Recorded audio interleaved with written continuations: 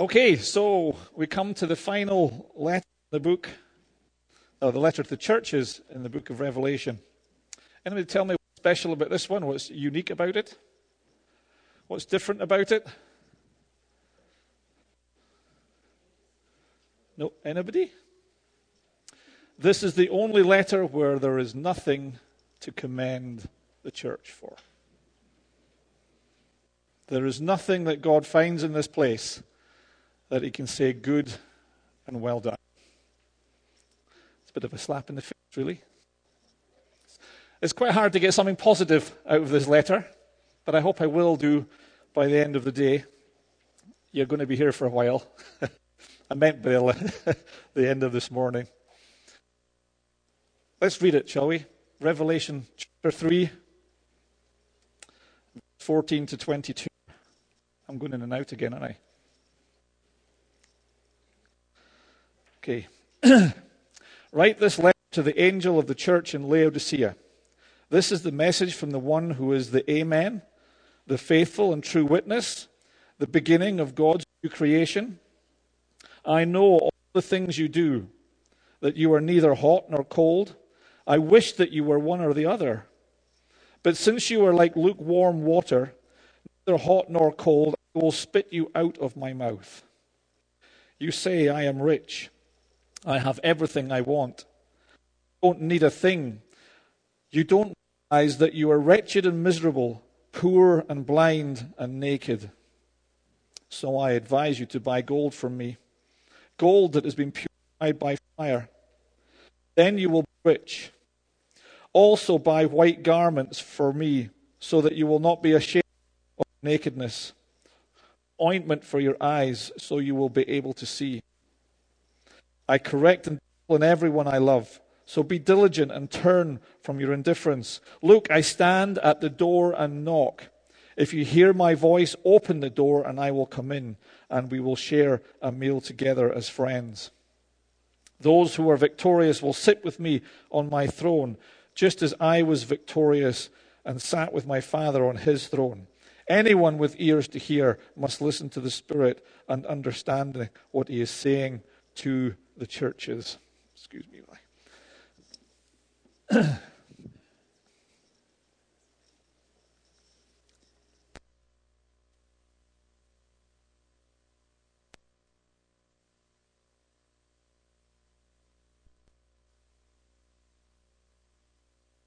Hello, I'm back again. Can you give me some new batteries? You want me to use a hand mic?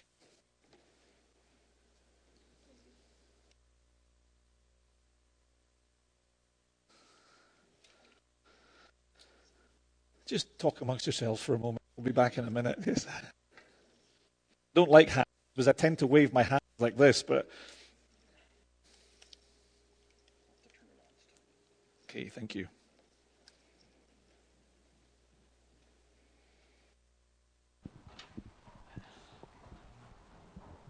So let's look at a little bit of background to the town of Laodicea. It was situated. Have you got them? Can you stick the map up on the wall? I said I would bring a map this morning to show you where all these churches we've been talking about are situated.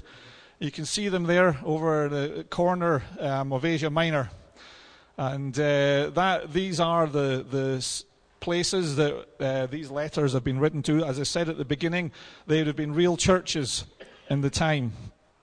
So the Laodicea is situated halfway between Philadelphia and Colossae, not far from Hierapolis, or Aeropolis. It received its name from Laodice, wife of Antiochus. They have great names in biblical terms. The second king of Syria, by whom it was rebuilt and made beautiful. It had borne in earlier times the name of Diospolis, and afterwards Rhoas. It shared with Thyatira and Sardis in the dye trade. The woods grown in the neighborhood were famous for their quality and rich blackness of their color. Prosperity and trade had so enriched the population, they were a really rich city. And when the great earthquake came I think it was around AD 60, the town was almost destroyed, and most of the other towns had to seek financial help in order to rebuild. Laodicea hadn't, so they were rich in the world. They were able to carry the work of rebuilding the city without applying for, as we would know them, as grants. Paul also mentions this city in the church in his writings to the Colossians.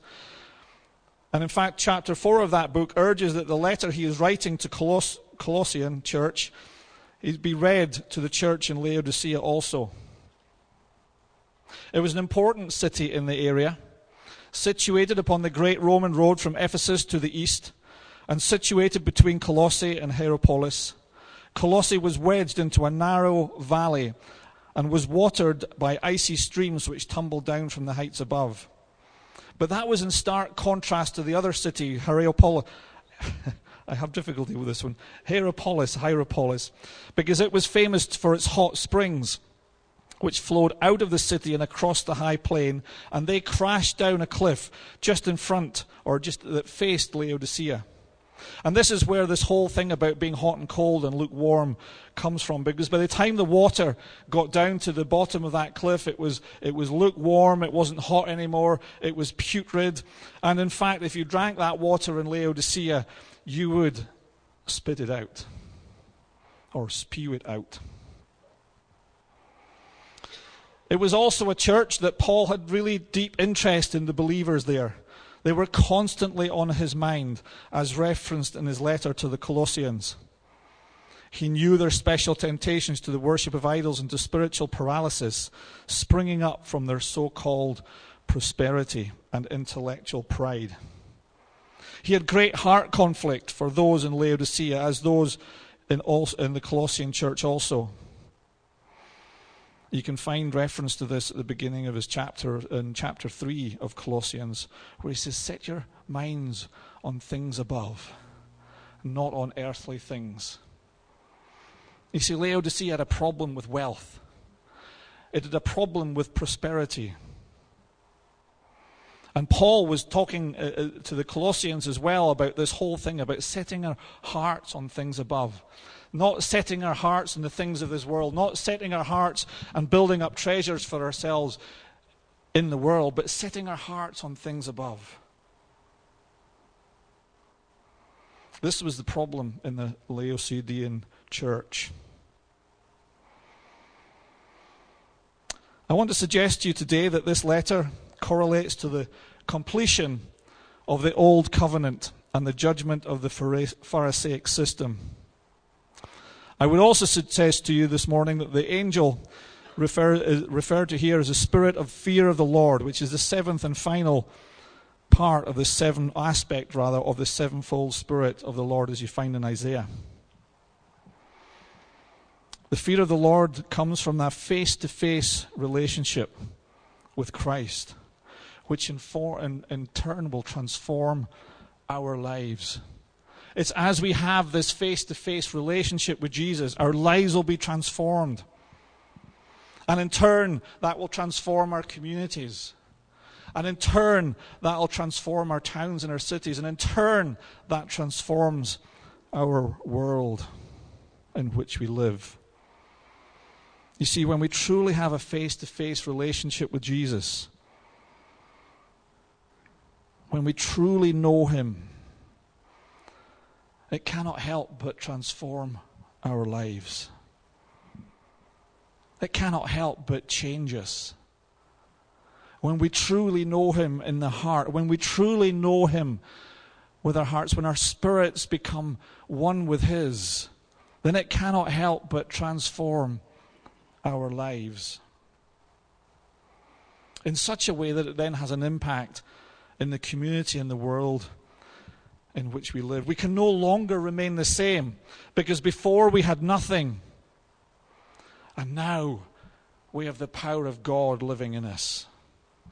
And that power is what changes everything. That power is what lacked in the Laodicean church. We've talked about this before, the fact that we've been transferred out of the kingdom of darkness and into the kingdom of light. We've been transferred into the kingdom of heaven, and we live under those principles.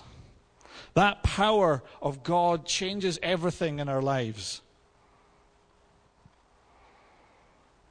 We carry the light from which the darkness flees. Having that face-to-face relationship with Jesus, having that one-to-one, having that His Spirit enfold ours, can do nothing but transform our lives and change us from glory to glory. And yet here we find this letter to the church in Laodicea where none of this had happened. The name Laodicea, interestingly enough, means just people. Now we can take that one or two ways. But I believe it speaks to the days of when Jesus walked the earth, when His people, the Jews, had become self-righteous and pronounced themselves they pronounced themselves as being over everybody else. But they'd become absent of the glory of God. They did not possess the power, and yet they thought of themselves as just.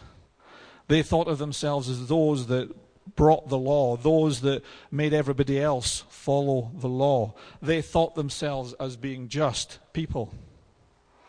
But in fact, they had become just people because they didn't have the power of God living in them.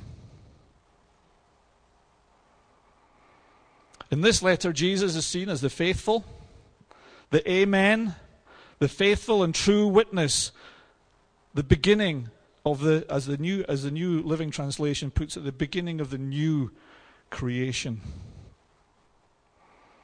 Amen is used here as a personal term. In fact, it's the Hebrew word for verily, which is a word that Jesus uses often. Verily, verily, I say to you. And He therefore now reveals Himself as the source of certainty and truth. In Him is yes and amen. In Him there is no guesswork.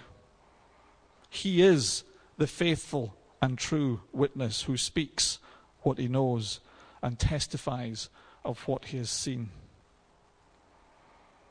Faithful here is to be taken as meaning trustworthy. You know, we can trust in what Jesus says. We can trust in who He is. He's the faithful one. He was the beginning of creation. It's interesting, I think, that the NLT puts it in as a beginning of God's new creation, because Jesus is the second Adam. He is where this new creation that we are comes. But Jesus was there at the beginning. He was the beginning. These people in Laodicea were neither hot nor cold, referencing the lukewarm water that used to come down into the city from the hills above. They were not hot on fire, nor were they cold to Christ. They had adopted this form of godliness that the Pharisees had adopted. Godliness without power. It's almost in a way like Sardis. If you remember Sardis, they were doing all the right things, or were seen to be godly, but yet there was no life. There was no power. Their lives had not been transformed by the Holy Spirit. Their lives had not been transformed by this close relationship with Jesus Christ, this face-to-face relationship with Jesus Christ. This is one-on-one relationship with Jesus. When our character becomes one with His, when He takes over our lives, the Pharisees had become the same. They had this form of godliness but lacked the connection with Christ and the power, and they couldn't see it. This, I believe, was the end of the old covenant nation of Israel, which was brought to its conclusion in between AD 30 and 70, from the time of Jesus through to the tribulation when the Jerusalem was destroyed. This was in fact the generation that Jesus said would not pass until prophetic words of his mouth were fulfilled. You can find reference to this through the Gospels in Matthew, Mark, and Luke. And because of their lukewarm condition, Jesus said he would spew them out of his mouth. He was using the same imagery as from the surrounding area, where if you drank the lukewarm water, the immediate reaction of you was to spew it back out again because it was putrid. But I believe he's also referencing here back to the using of the Hebraic phrase that was used when the Jewish people broke the covenant of God. It was part of the curse of breaking the covenant. The Israelite people had been told that if they became like the nations of the world, then the promised land would vomit them out.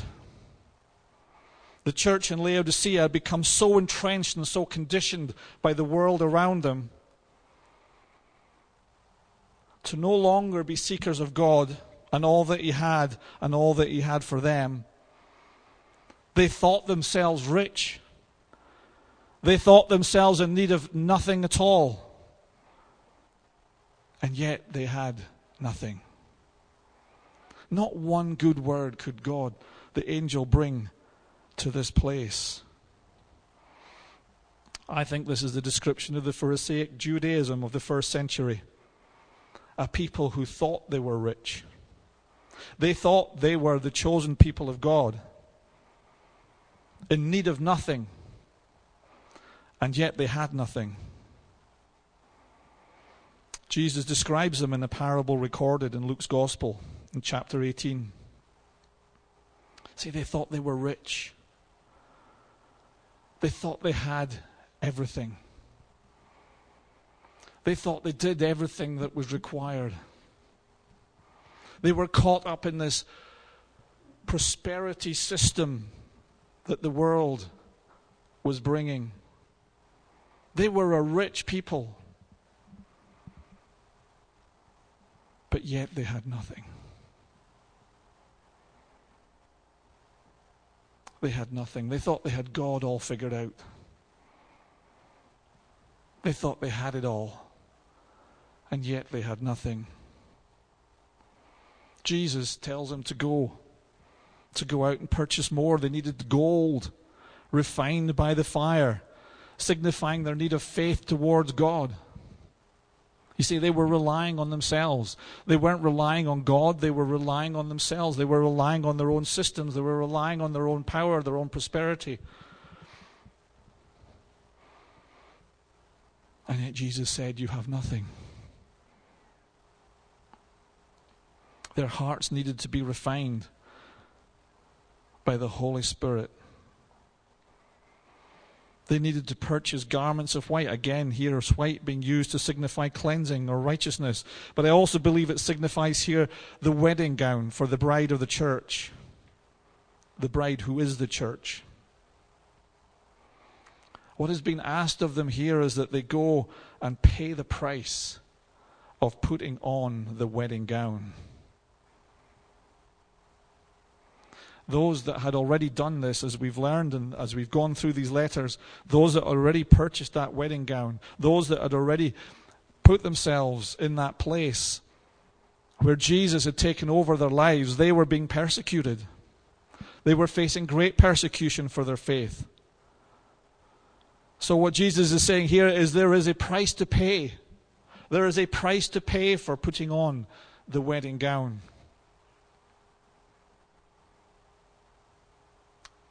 And it's high. There's a parable that Jesus tells of the wedding guest arriving at the wedding, not dressed in the right clothes. And he's turned away. This is what he's talking about. Are we dressed in the right clothes? Are we ready for the wedding? Those without the right attire will be rejected from the wedding. But what is the right attire?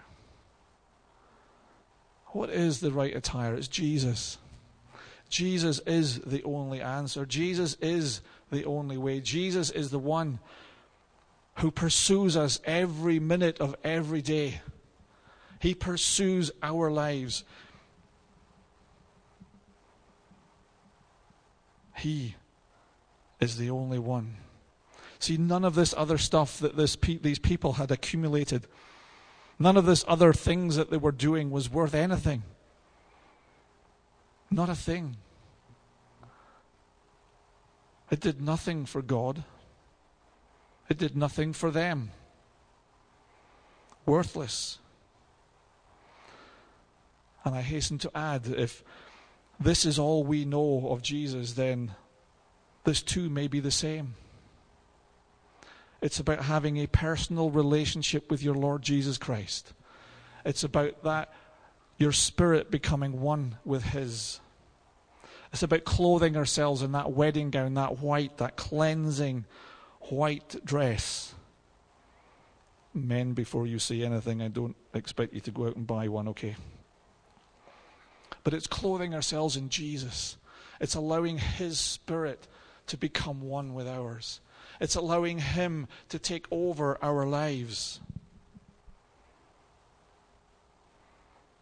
And as He does that, and as we allow Him to take over every part of our being, our lives cannot help but be transformed by His light. Our lives can't stay the same.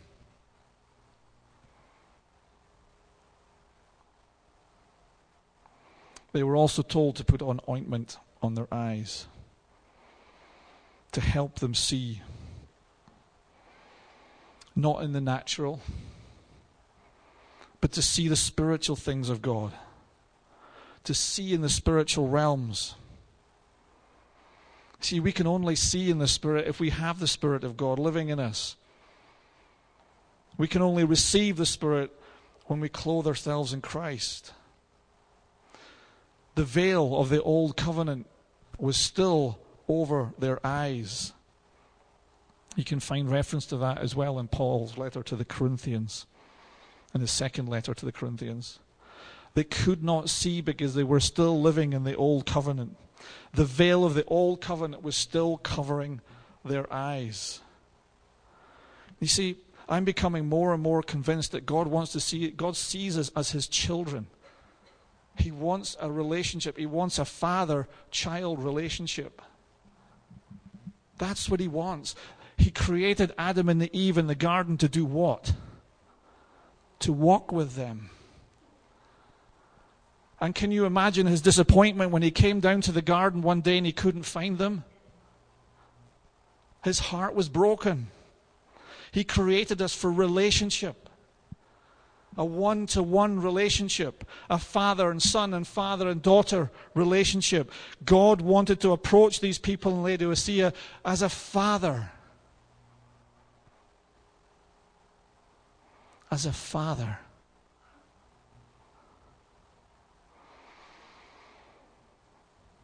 And the spirit of the fear of the Lord would grant the grace of honoring their Father in heaven. He had come to treat them as His sons and daughters. He was ready to rebuke them. Yes, He was. We all know as parents that we have to rebuke our children from time to time. But He wanted to come to them as a father. We are His children. And God today has not changed. God today is the same as He was then, and the same as He will be in generations to come. He wants to treat you and I like His sons and His daughters, just as we were created to be in the beginning. Not His minions to do His bidding, not His puppets to do as He wills, but He wants to treat us and come to us like a father. Like a father whose love is greater than we can ever understand.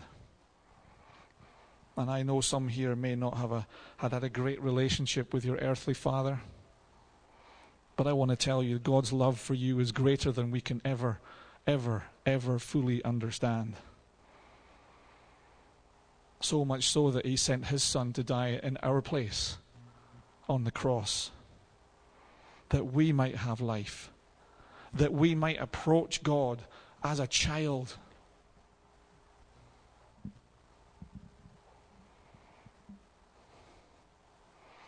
We can't often recognize him in that way because we're still treating him as they did in the Old Covenant.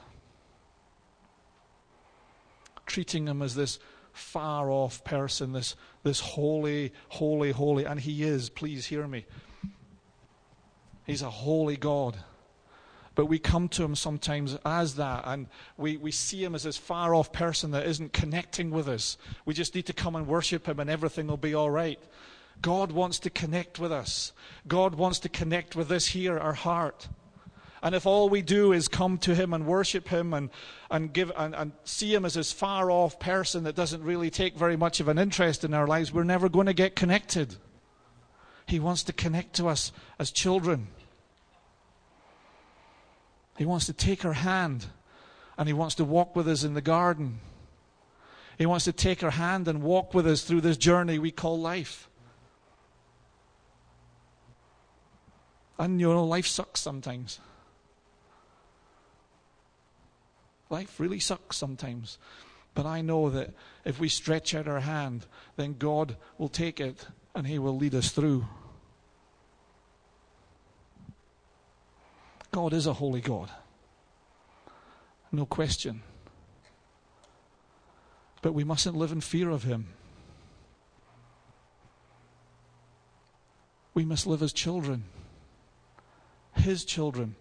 Where we can cry to him, Abba, Father. Abba, Father. But we so often come to God as this person that we can't get near, that we can't approach. We think we come and we pay homage to him with all our worship and all the things we do for God, when all he wants is to come to him as his children. All he wants is to be sons, for us to be sons and daughters. We think our God is sometimes this person that sits up there with a finger waiting to point at us and say when we've done things wrong and chastise us. And, you know, part of that is true, but if that is the only way that we see God our Father, then we've missed it. You know, he does say in this passage even that he says that he's quite happy to rebuke his children. And sometimes we need rebuking. But he's not waiting for us to fall over. He's not waiting for us to trip up. He's not waiting for us to fall over so he can point the finger and say, got you. He's waiting for us to fall over so that he can stretch out his hand and pick us up and say, let's go at this again together.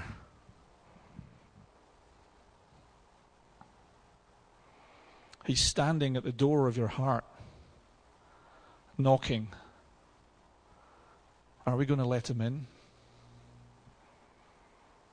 Are we going to let him in this morning? Have you allowed your lives to be totally transformed by the power of the Holy Spirit, by Jesus? He wants to transform our lives. He wants to connect with us. He wants a relationship with us. He wants a one-to-one, a face-to-face. Are you willing to come to him as children? Jesus uses the illustration of children a lot in his Gospels. Come as little children with no fear. You know what kids are like.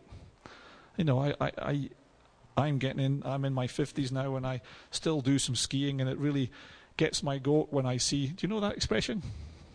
Yeah, good. That's good. It doesn't mean anything else here. That's good.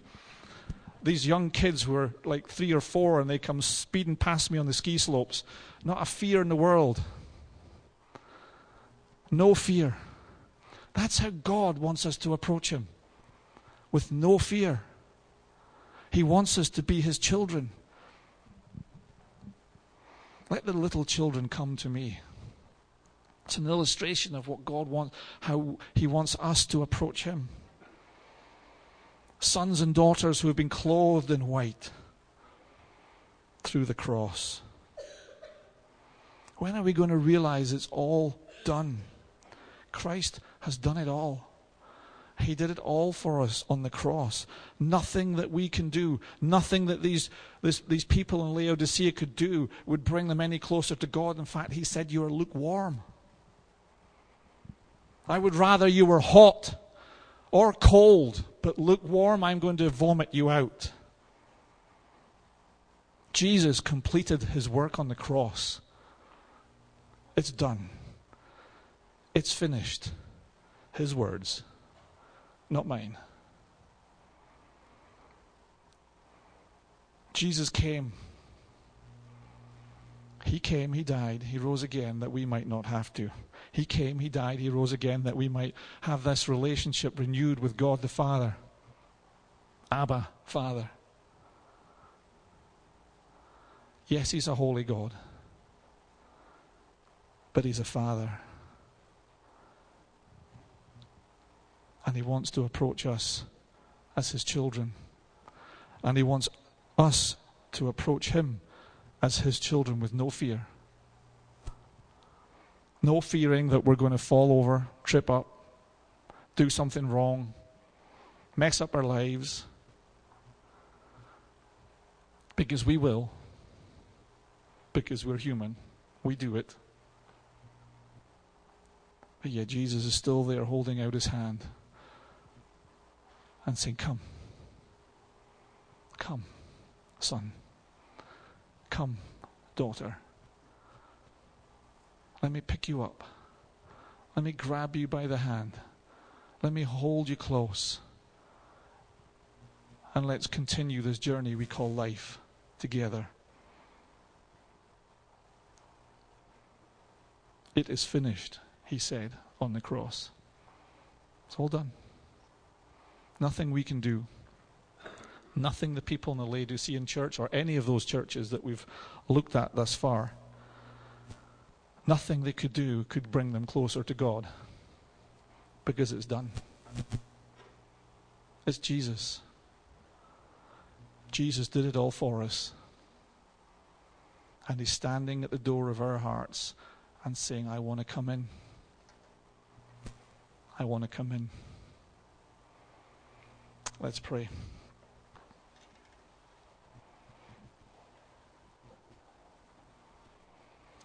Father, I just want to thank you today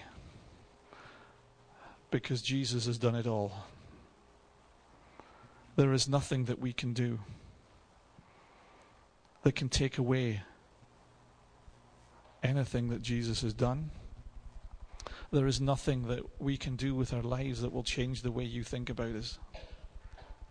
Because it's done. It's finished on the cross. That was the day you loved us as much as you possibly could.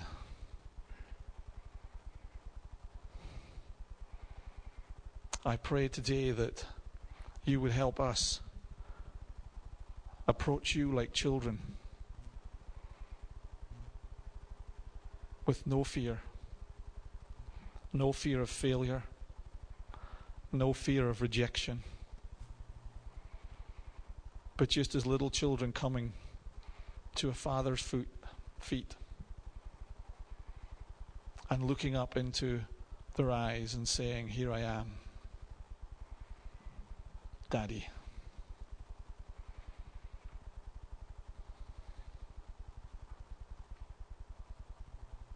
I pray today that we would open our hearts and allow Jesus just to come and enfold us and wrap us in his arms. And just tell him how much we love him as he pours his love over our lives.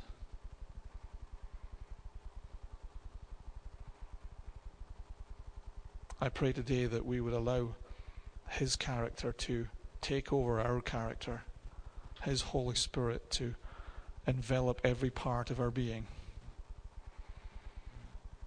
that we would know Jesus as our Father.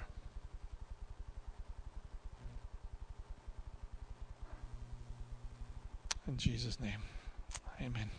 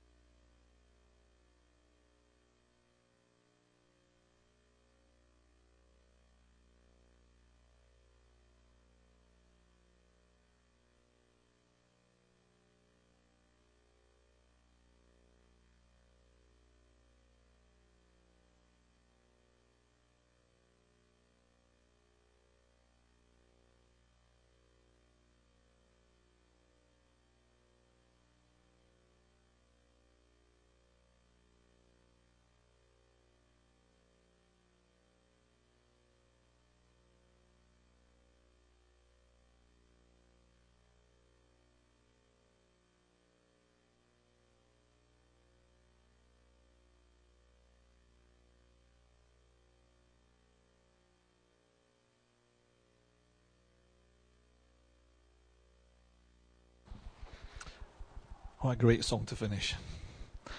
Lord, light the fire again. Lord, light the fire in our hearts again so that we wouldn't be cold, we wouldn't be lukewarm, but we'd be on fire and full of passion for Jesus.